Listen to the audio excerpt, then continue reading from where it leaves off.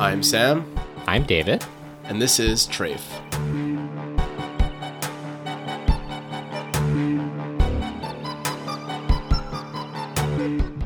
So welcome back to the Trafe podcast. Yes, episode 37. It's double high plus one, so you know you're in for a treat. Thanks for keeping track. I'd also like to start off by apologizing for my increased nasalness or nasality. I'll never apologize for that, Sam. That's some internalized self-hatred. I'm battling a cold right now and cannot do very much about it. Refuah Shalema, Sam. Thank you, David. A little behind the scenes, as Sam has been unavailable for quite a bit due to the intense pressures of studying law, but it's taken quite a toll, I can see. It has. Yeah, no, I finished exams, and at the end of that, I just could not move for a few days. But we're back with episode 37, which is relevant in multiple ways, not least of which is that this marks 3 years since we started work on the show. Yeah, it's pretty amazing that we've been at this for so long. What are we doing to mark this occasion, David? We're going to be reading letters from listeners of the show. And what's been great about this in the past, and I hope is the same for this letters episode, is that we get a chance to kind of talk about what we've been doing and reflect more. Yeah, I get to see a little behind the scenes. But Sam. Yes, David? What is the Trafe podcast? I would say it's a radio show produced monthly by two people living in occupied Kanien'kehá:ka territory, and we generally try to engage with issues and questions on the Jewish left. We often have smarter, more experienced, more interesting people come on and explain the issues to the two of us. Although, heads up, there's no other person on this show today. So if you want to tune out, maybe just put some headphones on your telephone or whatever listening device you have and let it play out. Like, don't listen. Like, put the headphones aside. But help our egos. Help boost the numbers for this episode. But what other important markers have we just passed? I think you might be referring to a little something called May Day. For people who aren't familiar at all, maybe people who aren't coming from a radical leftist background listening to the show, Sam, what is May Day? There's a lot there to unpack, and I really just hope that if someone doesn't know what May Day is and they're listening, they might reserve an hour or two on the internet and kind of do the research. Well, maybe I'll just shortly say that beyond being historically International Workers' Day, having a great history of immigrant Jews organizing in America and Canada on this day, it's often a day where many of us feel urged to emphasize the just world that we want, where labor is not exploited from us, where all our communities are free. And where we live every year, there's a big anti-capitalist May Day demonstration, which happened yesterday. Yeah, it seemed like there were several demonstrations yesterday, including a demo on the weekend for the unions who didn't want to have their demo during the weekday. Yeah, anti-shkoyach to the unions. But the CLAC, which is the Coalition pour les luttes anticapitalistes, they called for the yearly May Day demonstration, which many of us went to, and it was confronted by and dispersed by police very violently, fairly quickly. Several friends and comrades of ours were beaten up pretty severely by the police. So just extending an additional refuah shalema to all those folks and anyone who experienced police violence yesterday during this really important marker. Speaking of taking to the streets. Oh, please continue. I have bad news for you. This is a different kind of taking to the streets that you might be less content to hear about than a May Day protest. Is it far-right stuff? It's not far-right stuff in the traditional sense of far-right. Oh, I don't like where this is going. However, the Belzer Rebbe has arrived in my neighborhood and has been a wild experience. An entire street was blocked off. A red carpet was strewn down the entirety of the middle of the street. Oh, wow. And a couple Lincoln Navigators pulled up. And this fellow came out. Well, I mean, he was surrounded by other people, but the entire street was filled with people kind of singing and chanting and being excited about his arrival. They erected a tent on one of the major thoroughfares that takes up the entire parking lot. There have been people working nonstop for the last week. There's just a buzz in the neighborhood that is kind of exciting. I mean, the thing that you were saying where they put down the red carpet reminded me of watching that Netflix documentary about the Bhagwan Rajneesh cult on the west coast of the United States. Oh, is that the Netflix show that everyone's talking about? Yeah, and so when he arrives in the United States to do a similar thing where he's driving this fancy car and they put down this red carpet and vacuum it and everyone's standing there awaiting his arrival, and that's immediately what came to mind for me. Yeah. I mean, for people who don't know, the Belz Hasids, they're a Hasidic sect that originated in the town of Belz, which is in Ukraine, near Poland, and eventually relocated to Palestine. They're very Zionist, pretty racist. But yeah, David, it's been pretty bonkers in the neighborhood. I think it's going to be pretty bonkers in the neighborhood for the next couple of days. Yeah, and again, look up the Bell's Chassid movement. You'll unfortunately find some things if you're a listener to the show, you will not like. Yeah, and by all means, this is not an endorsement of the community necessarily. So, Sam, back to the reason we're all here today. To celebrate the 3-year anniversary of the show. And read some letters from listeners. So this is your episode of Trafe for the 25th of ER 5778. يتكدال ويتكداش يتكدال ويتكداش يتكدال ويتكداش يتكدال ويتكداش يتكدال ويتكداش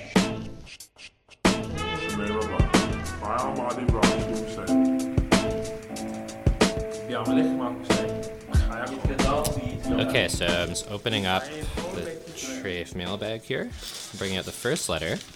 Sam, would you like to read this? It'd be my pleasure.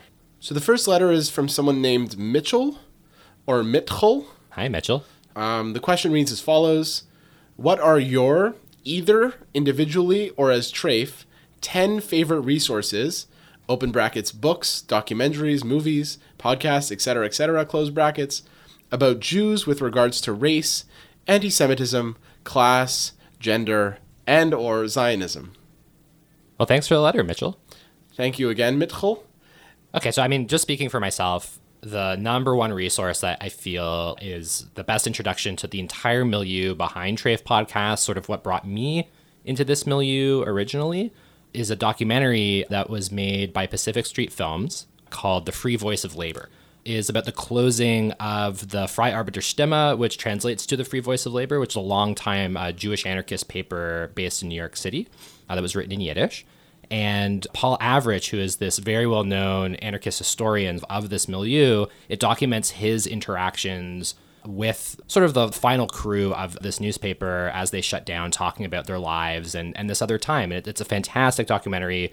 I know we recommend it all the time, but this is my number one resource.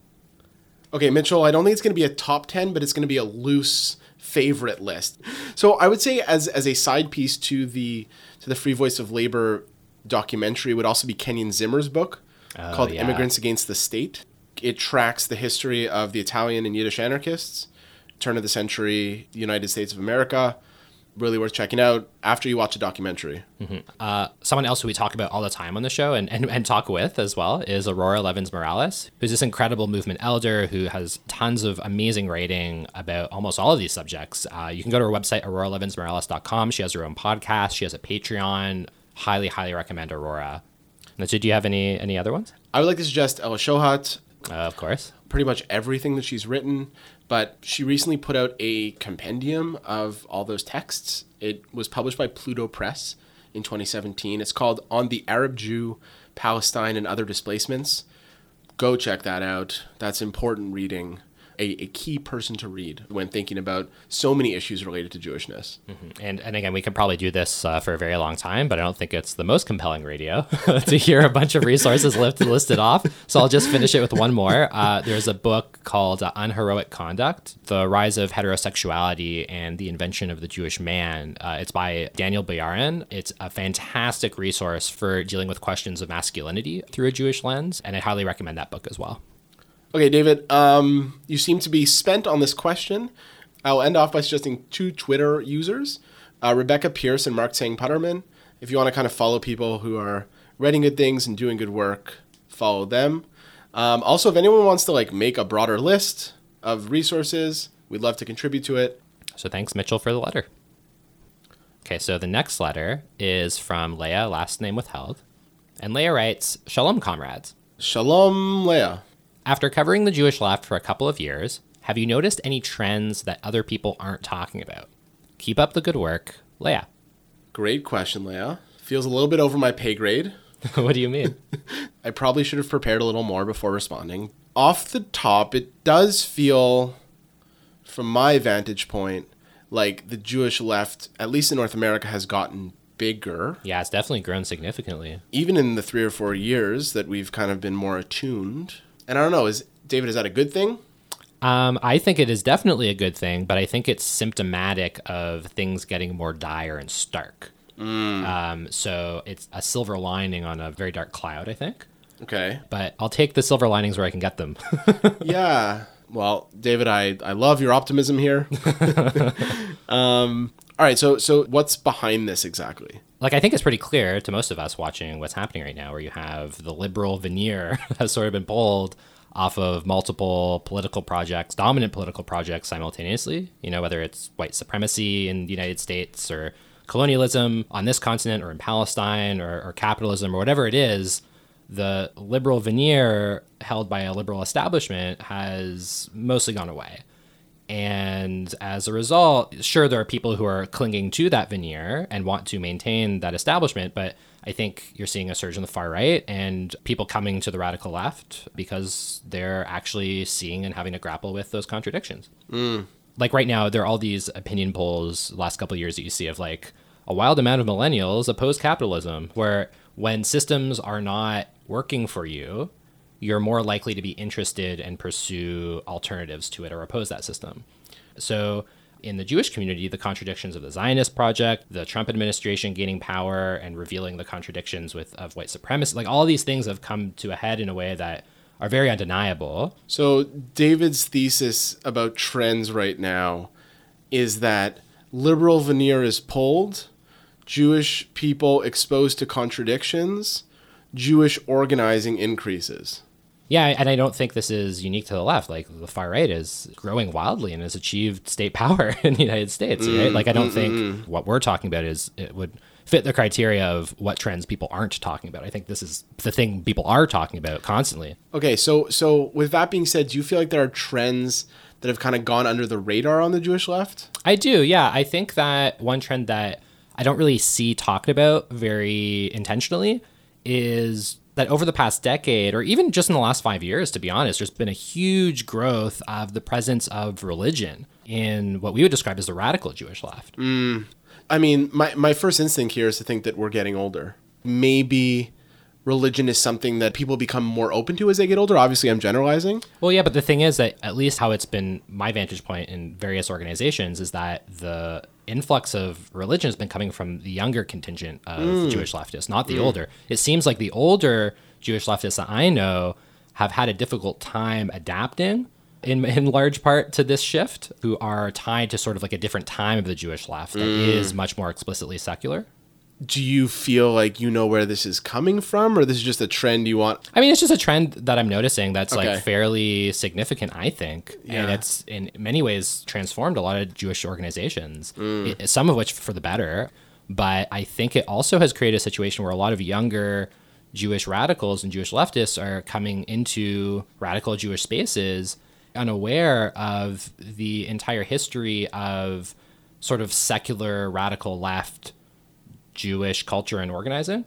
And again, I don't want to say that this has been unaddressed. There was one article in, I think it was the last issue or 2 issues ago of Jewish Currents that talked about this, sort of announced the death of Jewish secularism in the United States. And I'm feeling that. Yeah, I feel increasingly that's sort of the incarnation of Jewish anarchism that I have a very strong connection to. And that's the history that I feel myself trying to continue. And when I look around, I don't see very much of that anymore.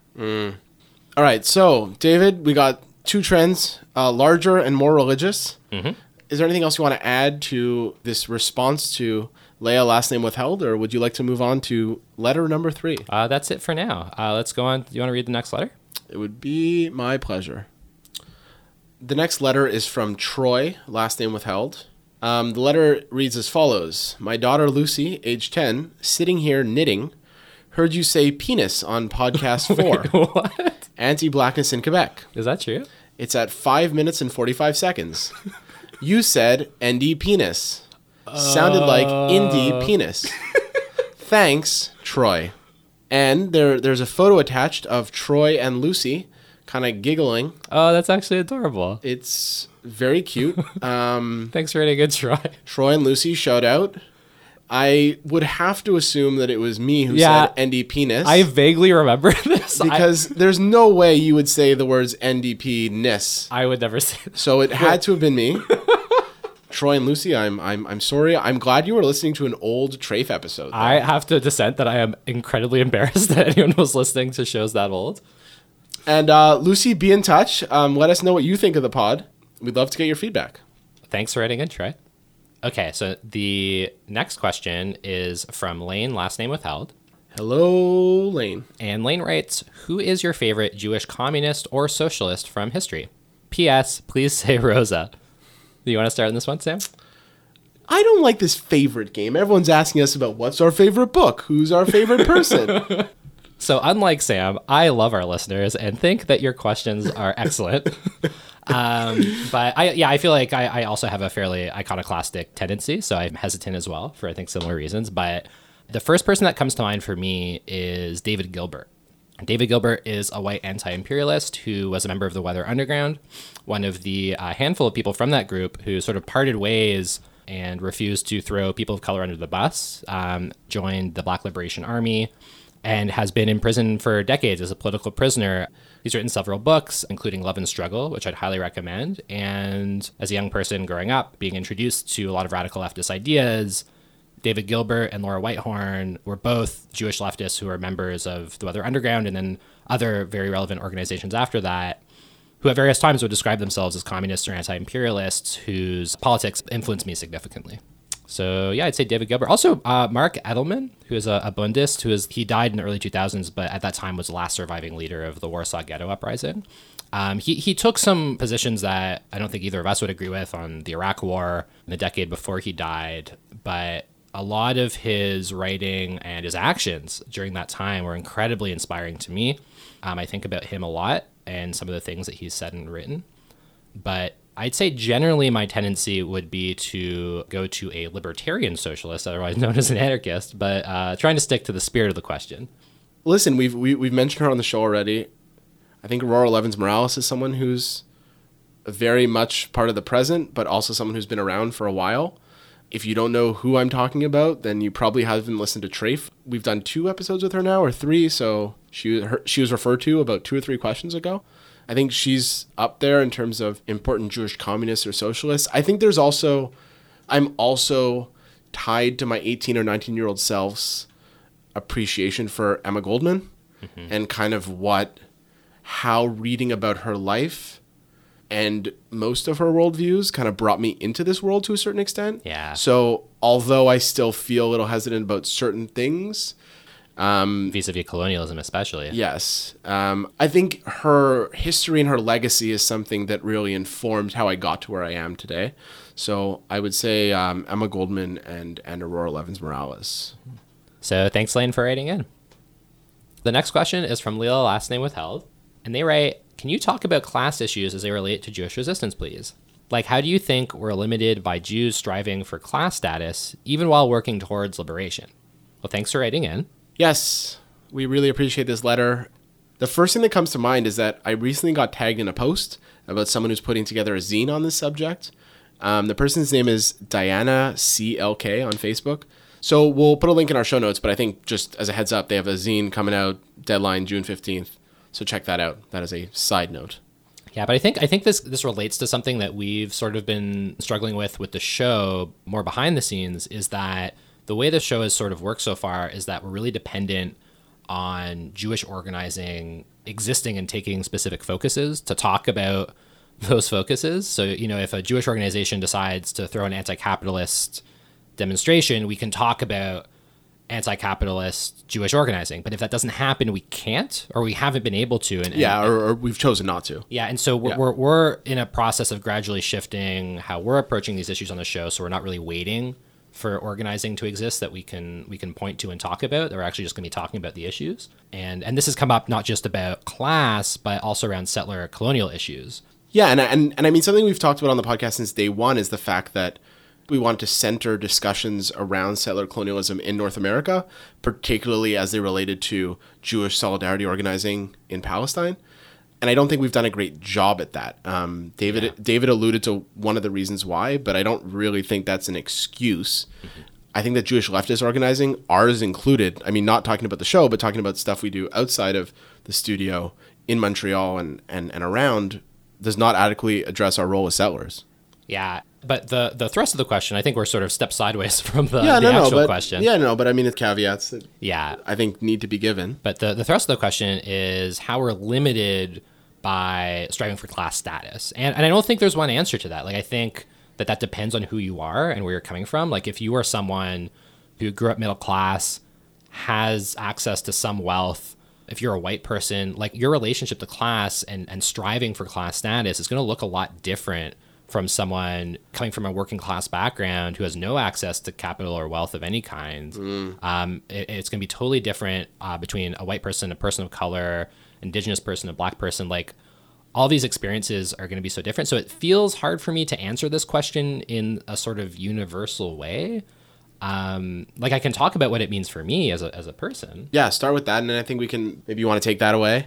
Yeah, I mean, for me, like, we were talking earlier about the Free Voice of Labor documentary, talking about all these older Jewish anarchists from a different time. And in the documentary, the trajectory of a lot of these people is that they became middle class. The end of that story for them was one of comfort. And growing up in a white middle class community of Jews, there is a part of my brain that's wired to respond to that narrative, to think that beyond the struggle, there is this space that looks like that waiting for me, which is a total myth that I'm actively working to dispel, even though while I intellectually understand what is ahead to be different and what needs to be ahead to be radically different from that, there's just a part of my wiring that responds to that and sort of expects it. And it can affect decision making. Like, I've noticed it steering me away from certain kinds of risk. And these are all things that for myself, I need to work on in terms of having a genuine commitment to combating capitalism and colonialism and white supremacy. Well, I think this is part of an answer. Not the most linear of all answers. I think this is fodder for an upcoming show. So thank you so much for this question. It's kind of inspired us to pay a little bit of more attention to how we're going to plan the next couple of episodes. Okay, so we have one last question.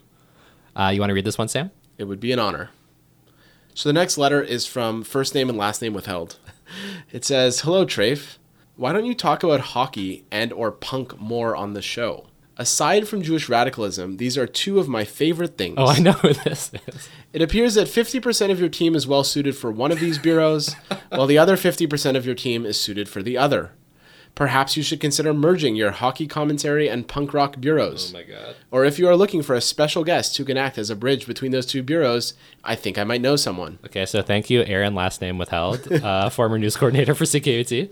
That question felt like it had a rebellious beat to it. What Sam's trying to say is that Aaron is the host of the Rebel Beat podcast. And if you enjoy music that is made by people with radical left politics, you should check it out. We'll have a link in the show notes. But Sam, what do you think about this suggestion? I would be okay to talk about hockey. I know nothing about punk rock. I think the problem is that neither of us know anything about this other realm. Yeah, and are like actively disinterested. I gotta be honest with you, I want to like punk music. It, like, when I was younger, I like aspired to like it, but it makes me anxious. Every time I have ever described to Sam what kind of music a Bandaman plays, Sam always just gets really tense and just says, "That makes me nervous." Yeah, I don't love loud sounds too much, or like hurried BPMs, I guess. Nervous energy. David, I think I'm sensitive to energy. I think you're onto something there. But I don't know, we could each for 15 seconds talk about punk and hockey. I don't really want to hear about hockey. All right, well, I got bad news for you, David. Got a little anecdote. Okay.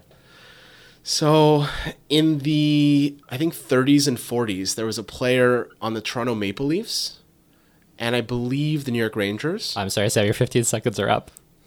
Thanks for tuning in. Come on, David. This is a good story. So there was a hockey player who played for Toronto and for New York in the 30s and 40s, and his name was Alex Levinsky. Mm-hmm. He had a nickname. Do you know what that nickname was? Nope. Mine Boy. Do you know why? Mine Boy. Do you know why? Because that's German? Well, it's Yiddish. But do you know why that was his nickname? Because he's Jewish? Nope, because his dad used to come to the game and yell, "That's mine boy." That's a pretty good anecdote. It's a good hockey story. That definitely has a home at Trafe Podcast. So, Aaron, you're welcome. Yeah, I can think of no suitable punk anecdote, unfortunately.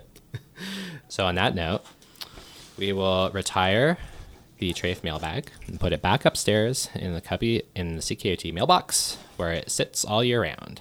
Yes, and please feel free to send mail to trafepodcast@gmail.com where it gets printed, put it in an envelope, and placed in the mailbag. Thanks again for writing in.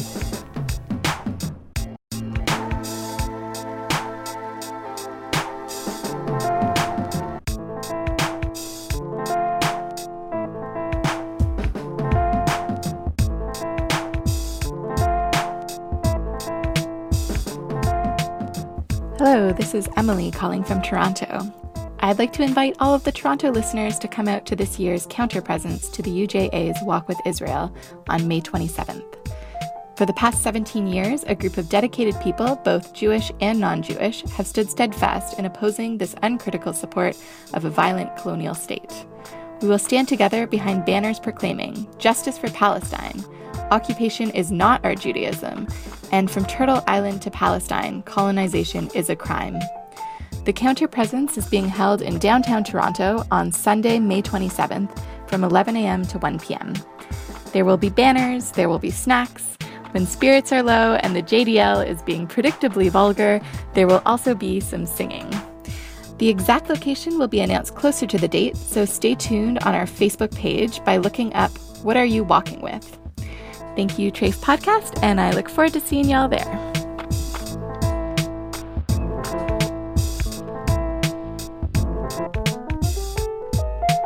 One, two, three, four.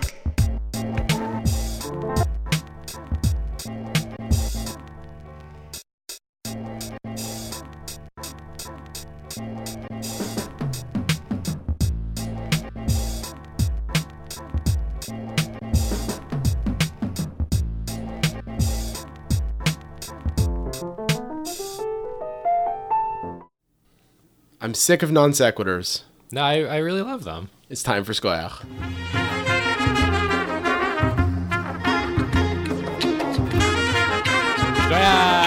Square. Welcome, bienvenue to the world-renowned segment where David and I give a thumbs up, a thumbs down, a meh to various issues, themes, events that have gone on in the past week. I like the mail option. I've never done that one before. It's on the table. So should we start with your Shkoyach, Sam? No, David, I think we should end on a positive note. It Okay. is no fun to end on a downer. Then we have to make some joke. I like how you just assumed that I am bringing an anti-Shkoyach today. I think you're at least bringing one anti-Shkoyach. All right, you got my number. So should I start? Proceed. So my anti-Shkoyach today is going to the Republican Party of the United States. Okay, that's fascinating. I feel like they just get a perma anti-Shkoyach, no? Oh, yeah, usually. But today they get an extra one because right now in the lead up to the midterm elections that are happening in the fall, there are not one, not two, but three explicitly anti-Semitic candidates running within either the primary system or against a Democratic opponent. 3. Yeah, so the first is a guy named Arthur Jones. Boo! Yeah, so he used to be the head of the American Nazi Party. Well, David, we're off to a very bad start here. Yeah, and so he was the only person to run. He won uncontested in the Republican primary for Illinois' 3rd congressional district, so he is now the nominee. The second person is Paul Nellon, who is running to replace Paul Ryan in the Republican primary for Wisconsin's 1st congressional district. And then there's Patrick Little, who is now running in the Republican primary for California's Senate seat, currently held by Dianne Feinstein. Well, that is absolutely terrible news, David. Are there particularly egregious facts about any of these characters that you would like to highlight? Well, you mean the guy who was a former leader of the American Nazi Party? I mean, maybe that's a good place to start. Well, in that case, it's a solidly Democratic district. The consensus is there's no chance of a Republican winning there, which is why he was the only person to throw his hat into the ring. Okay, but it's the fact that like there is a Nazi running in a congressional race is in and of itself very troubling. Yeah, like he's on CNN talking about how the Jews control the media and all this stuff, the corrupting influence of the Jewish people. Ooh. And Paul Nellon, who's running to replace Paul Ryan, has decent numbers and fundraising behind him. And Trump has actually praised him on Twitter. Oh wow, so this is different in the sense that like this is someone who actually has institutional support.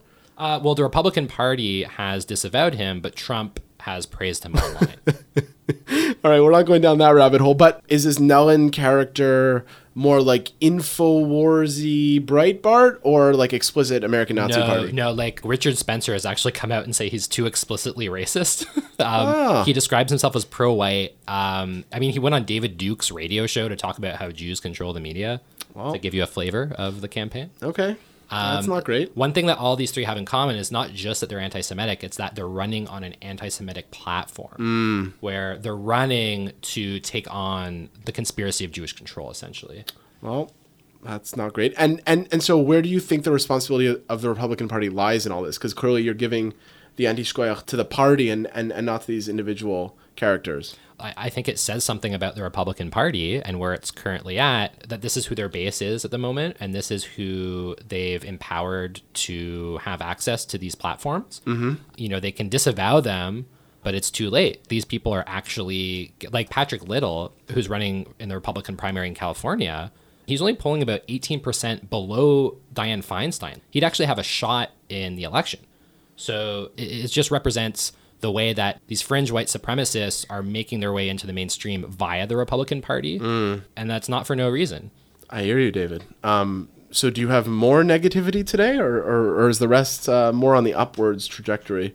So since we're commemorating many anniversaries today, let's take a step back to 10 years ago. I was 20 years old. It's 2008. The Iraq War is in full effect, and George Bush goes to Baghdad for a press conference. Oh, I think I know where you're going with this one. And one journalist named Muqtada al-Zaidi, God bless him, took off his shoe and said, "This is a goodbye kiss from the Iraqi people, dog. This is from the widows, the orphans, and those who were killed in Iraq," and threw his shoes at George W. Bush. A very important moment. The video is incredible for anyone who has not seen it. I do have to give credit to Mr. Bush for dodging it. The worst part of that video is that those shoes do not hit him. But to be honest, if the shoes had hit him, he probably would have been in even rougher shape because he was put into jail for almost a year. He was tortured severely, broken teeth, bone fractures, lots of injuries when he got out.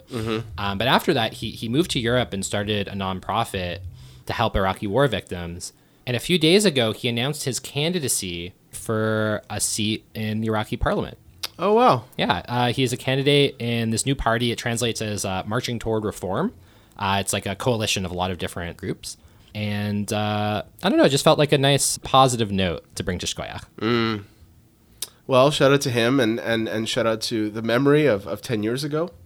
We will post a link to the shoe throwing affair in the show notes. So, Sam, what's your Shkoyach for this episode? David, my Shkoyach falls into a suite of Shkoyachs that I've given before. Like that it tastes sweet or it's part of several? It's part of several, but it also tastes sweet. Okay. This is my Sam likes food and discovers it for the first time segment. Very classic genre. We've done sweet potatoes before. We've done apple crisp. Now, what's the Shkoyach, Sam? So my Shkoyach goes to dates. Okay. Oh, okay. Have you just discovered the magic of dates? Yes, a couple weeks ago, and I'm on a complete date binge. But what kind of date are you eating? So here's the deal. I'm giving a Shkoyach for very selfish reasons. I want to know more about dates. So I've gone to a bunch of grocery stores. I've bought in different kinds. I want more information about dates. I want a date expert to teach me more about the variants of dates, where I should be acquiring dates, etc. Maybe some good recipes with dates. I can give you a date tutorial next time I go to the grocery store. But tweet at Sam. No jokes about dates. We get it. Dates sound like going on a date. We understand. But more date info I'd like. I'd also really like date recipes. I want to try more to explore the culinary arts with dates. All right. So before we go, we have a special guest Shkoyach for today. We are joined by Avi from Radio 613, the radical Jewish radio show that preceded our own. I actually came to give a Shkoyach to a show that was on live, not to give one to the two of you. But I happened to run into you two beautiful yids. So my Shkoyach is to the person I came to give an in-person Shkoyach to, but I didn't get to see, which is Sundus, who hosts the Groundbreakers on CKUT every Wednesday from 2 to 3 p.m. Today she had an interview with Emery Douglas, the artist from the Black Panthers, and she plays artists who are groundbreakers, and it's a fabulous show. I don't know if so much as a podcast, but you can go in the archives. So Shkoyach to you, Sundus. Thanks, Avi. يتقطع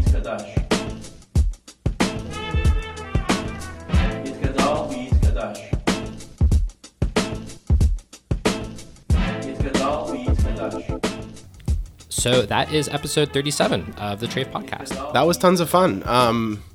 Anyone who's listening and is in Montreal, just come to CKUT and we might be recording and you might get to give a shkoyach. Yeah, it's a big gamble, though. Again, message us at trafepodcast@gmail.com. That might be a smarter way to do it. So the next episode we're working on is one about the situation in Gaza right now. 50 protesters killed by Israeli snipers. We were hoping to have it ready a bit earlier. We want to take our time with this one. So keep an eye out for the next episode of the podcast feed. We'll be talking a bit more about the mobilization and the repression that we're seeing happening there right now. Trafe Podcast is Sam Bick and David Zinman. A huge thanks to CKUT 90.3 FM, where we record this podcast under the shadow of the giant cross of secularism on occupied Ganagahaga territory. Thanks as always to Claire Hertig, our Minister of Design, to Cadence O'Neill, who designed TrafePodcast.com, to Kira Page, our social media consultant, and to Ariana Katz, the Trafe staff rabbi. And a big shout out to Saxon German So-Called for the music. You can follow us on Facebook and Twitter at Trafe Podcast, TREYF, or send us comments, suggestions, or hate mail to trafepodcast@gmail.com. Give us a big old like on Apple I Podcasts. don't think that's how it works. And if you can, help us out on the Patreon, patreon.com/Trafe Podcast. See you next month.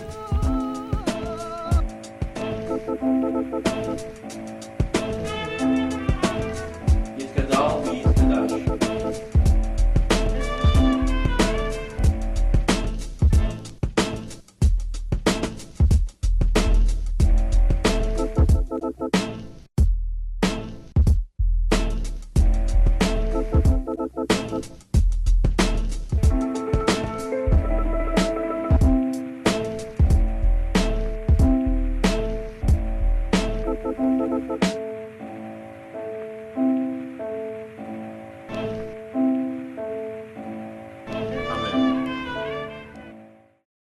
I mean, you know how a cookbook works. You go to the D's and then dates and then You solved the date problem. yeah, or go to the library. If Look up date in the library.